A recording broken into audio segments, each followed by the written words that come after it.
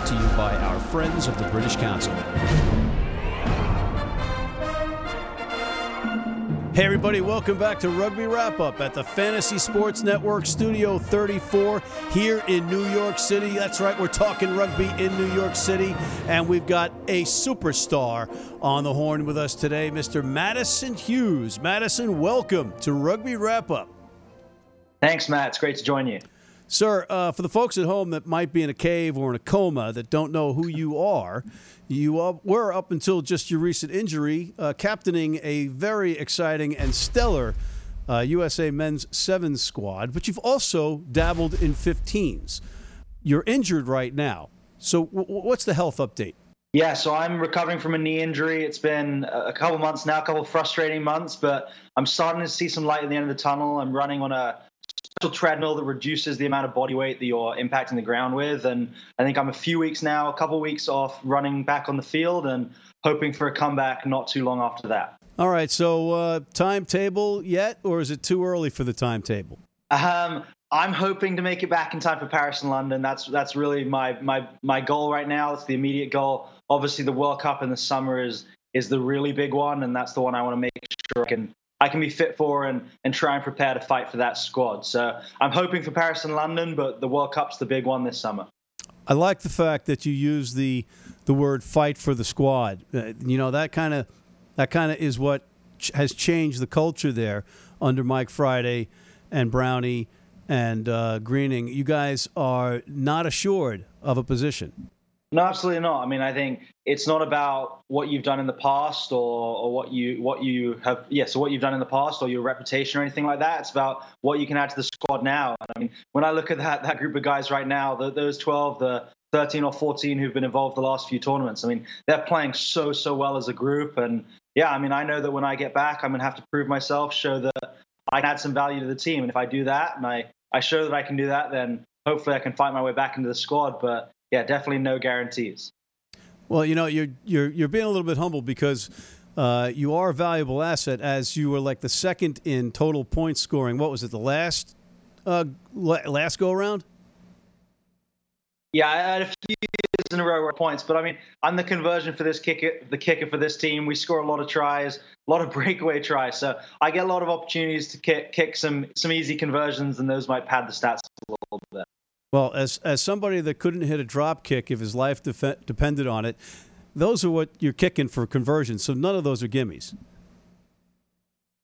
Yeah, I mean, I practice it a lot, so I like to hope a couple of them are gimmies. But yeah, you never know. You can't take any kick for granted because even on the World Series, you've got some of the best sevens players in the world, and you've got guys missing kicks in front of the post sometimes. All right, so let's delve into your background a little bit.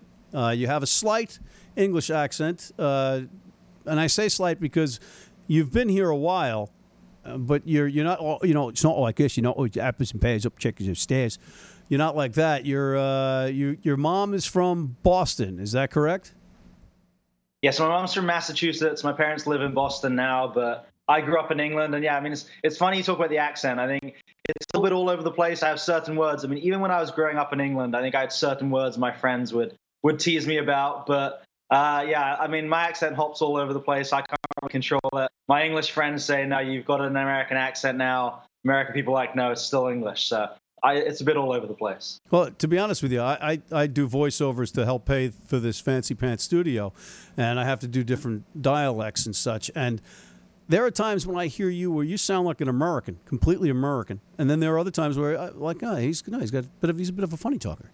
Yeah, I mean, I think it's just certain words. I mean, I think growing up with my mom being American, I grew up saying certain words certain ways, and I've been in the US for about 7 years now. And so I think over time, my accents gradually transition. I like to say it's currently somewhere in the middle of the Atlantic, but who knows?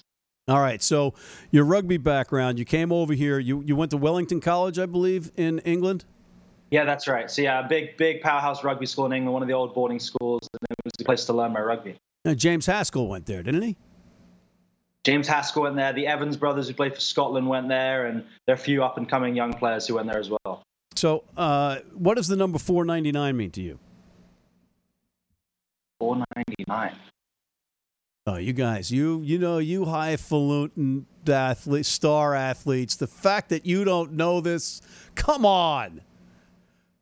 Oh, that was my cap number. Your Eagle. That's right. You are Eagle. That's my Eagle number. Yeah. Would you have? Yeah. I think Marty Safer got 500. I was one off based on alphabetical order coming off the bench or something like that. But yeah, I mean, it was a really special moment to get my cap. I think that's something I'd always dreamed of. Yeah, $4.99. There I am. Would you pay a little bit of money to be 500 just to say 500? I mean, it has a certain ring to it. But I mean, I made it I was in the first 500. I mean, if you're 500 itself, I mean, you weren't quite as early. So I don't know. There's definitely sides to both. I think I like $4.99. I like where I'm at, so I'm very happy with that number.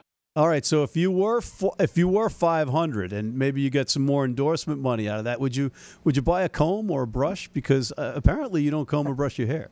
Yeah, I mean, I'm not too big on combing my hair. Perry Baker makes fun of me for that all the time. I think since I was like first going to school, Perry made us have a comb, and I haven't actually combed my hair since. I think I just wake up in the morning, give it a little pull across, and I'm good to go for the day. Yeah, Perry Baker gave us that intel, and as a bald guy, I had to pick up on it. You know, that's just the name of the game. Yeah, I don't know. I mean, it's never been something I've been too worried about. I think maybe that not enough of a back that way, but I think I just get out of the shower, get out of bed, and give it a little pull, and then I'm good to go.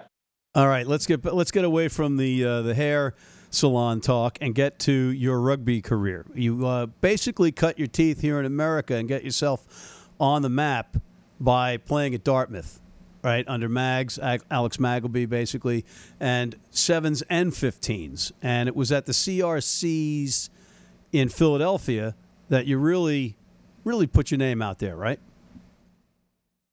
Yeah, absolutely. I think the CRC is now sponsored by Penn Mutual is a big part of my development, and it was just such a cool tournament to play in. I think I came to that my freshman year, and the Dartmouth team had actually won the year before. So we went into that tournament thinking that we had a really good team, we had a chance, but not taking anything for granted. And I just felt so lucky to come into such a successful Dartmouth team and be able to have an impact straight away. I mean, it was such a fun tournament to play in. Now, having progressed in my rugby career, I think it was just such a really good taste of what high-level 7s competitions are about, where kind of the teams are around each other the whole weekend. You're eating in the same diner, just as we do it on the World Series. You're staying in the hotel, just as we do it on the World Series. And it's kind of competitive game after competitive game, whereas at a lower level, you might not get those tough matches. So I think it was a really good preparation for me. And then obviously playing on TV, playing on NBC was just absolutely amazing and really preparation for that spotlight. And it helped showcase what I could do at a wider level. So I was at those CRC 7s tournaments in Philadelphia, and they were great. And I remember specifically watching you, but it's all a blur to me, Madison. So did you play against Ebner at all, Nate Ebner? I did not play against Nate. So I don't know if he played in 2011. I think he played in 2010, 2011, and my first year was 2012. Because you ended up being a teammate of his on the Olympic team. Yeah, I mean, that was special. I think I'd obviously seen highlight tapes of Nate, seen him playing in the NFL. And I'm a Patriots fan, so that was pretty cool for me. But, I mean, Nate was such a good teammate. And I think what I really respected most about him was just the way that he came on the team. I think for some guys in his position, they might have come in saying, okay, I'm here, guys, and expected to be kind of the biggest guy, important guy from day one. But he was just like, no, I'm here to fight for a spot, compete for a spot, and work hard. And from second one, he did that, just willing to do work that we do every day and had the right attitude and was a real leader on the team. And I think that really impressed me and impressed the others. And so it allowed him to kind of work his way into the squad in such a short period of time. Well, it was an exciting thing to watch, and it was great the way you guys all kind of meshed in that period of time. You also had Chris Wiles coming back from Saracens, and you had star power. And we've got some star power going on this team now. You've got Perry Baker as World Sevens Player of the Year. You got Danny Barrett, right? You got a lot of different guys, and I haven't even mentioned Carlin Isles. All right, Madison, we got to break briefly right now for a commercial, but we'll be right back, ladies and gentlemen, with Mr. Madison Hughes of Team USA. If you're just joining us, this is a big match and a big moment as Clijsters toes the line. You know, John, Anderson has really been struggling out there today.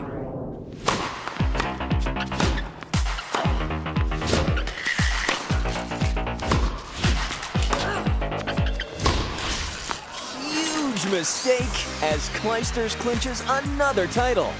Don't let your nutrition get in the way. USANA, the official multivitamin of the WTA. All right, everybody, we're back at Studio 34, the Fantasy Sports Network Rugby Wrap-Up. I'm Matt McCarthy. I've got Mr. Madison Hughes on with us. Madison, we mentioned star power. You got a lot of star power. Maybe it transitions to the MLR. You guys playing both? Yeah, I mean, I think there's definitely a conversation to be had there, and we'll see how it develops. I think for this year, with the sevens coming up, that's really our priority and our focus. I mean, it's such a massive opportunity to grow rugby here in the U.S. with us hosting a World Cup, and it'll be such a fun event to play in. We do have some guys from our squad who are kind of doing both with the San Diego Legion. And I think right now, I mean, with so much game time on the world circuit, it's hard to do both if you're playing a lot on the World Series. So it's kind of a lot of the guys who are making tour but not getting a whole lot of minutes, or narrowly missing out on the tour. Those guys will be doing both. But I think as we go forward, maybe next year, I mean, the year after that's the Olympics, but maybe next year will be a thing where we look at how it might work, especially as we all hope that to see MLR continue to grow and get bigger. Because, I mean, yeah, you're exactly right that we have stars on this team. I mean, I love Larry Baker, and a couple of years ago, he was a guy who was a really good player. And, I mean, now, halfway through this year, I suppose we're, 60% of the way through the year. 70% of the way through the year. I can't see anyone who's got a better shot than him for World Player of the Year again. I mean, that's just absolutely amazing. He won it last year, and I think pretty much everyone knew he was going to win it. And this year, I mean, there have been a lot of good players, but he'd be hard to beat. It'd be hard for someone else to get ahead of him. Okay, so Madison, I got to ask you, and it's because you play both 15s and 7s. You've got 3 caps, I believe, as a 15s player for Team USA, and I think you got 24 caps. And I'm not a mathematician to figure out how you get caps figured in 7s. I think it's tournaments, right? Yeah, they do our tournaments. So I think I'm at 30, maybe 34 now. So they do it per tournament. At one point, I saw it on the website maybe that they were counting per game. And yeah, I mean, that would be a much higher number. So I'm in favor of them counting that way.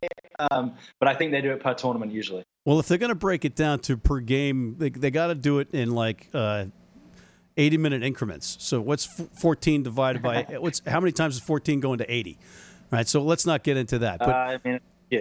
All right, I'll leave that for you, you Dartmouth guys. I know your girlfriend goes to Stanford, right? So you're in a very smart circle, but that's above my pay grade. But here's the question. Do you want an Olympic gold medal or a Webb Ellis Cup? I mean, that's a tough question. To be absolutely amazing. I mean, I think for right now, I'm playing so much 7s. We are dreaming of that Olympic gold, and I think that would just mean so much for the sport in the U.S. And I think it's a bit closer. Like, honestly, I mean, I'd love to see the U.S. win the Webb Ellis Cup, and we've been improving massively over the last couple of years. But I think that Olympic gold is within reach right now, whereas that Webb Ellis Cup, we need to do a few things before that level. And so I think I'd have to answer Olympic gold, although, I mean, both are just absolute dreams. Excellent. And finally, I need you to do one thing. I need to hear an American Texas accent from you, and I want you to say, "Book 'em, Sharky." Book 'em, Sharky. I don't know. I mean, Texas accent's hard. That's the one I haven't practiced too much. Buddy partner, that's a little bit easier than Book 'em, Sharky, maybe. Fair enough. And last question. Who's your favorite teammate on the Sevens team? Not to put any pressure on you.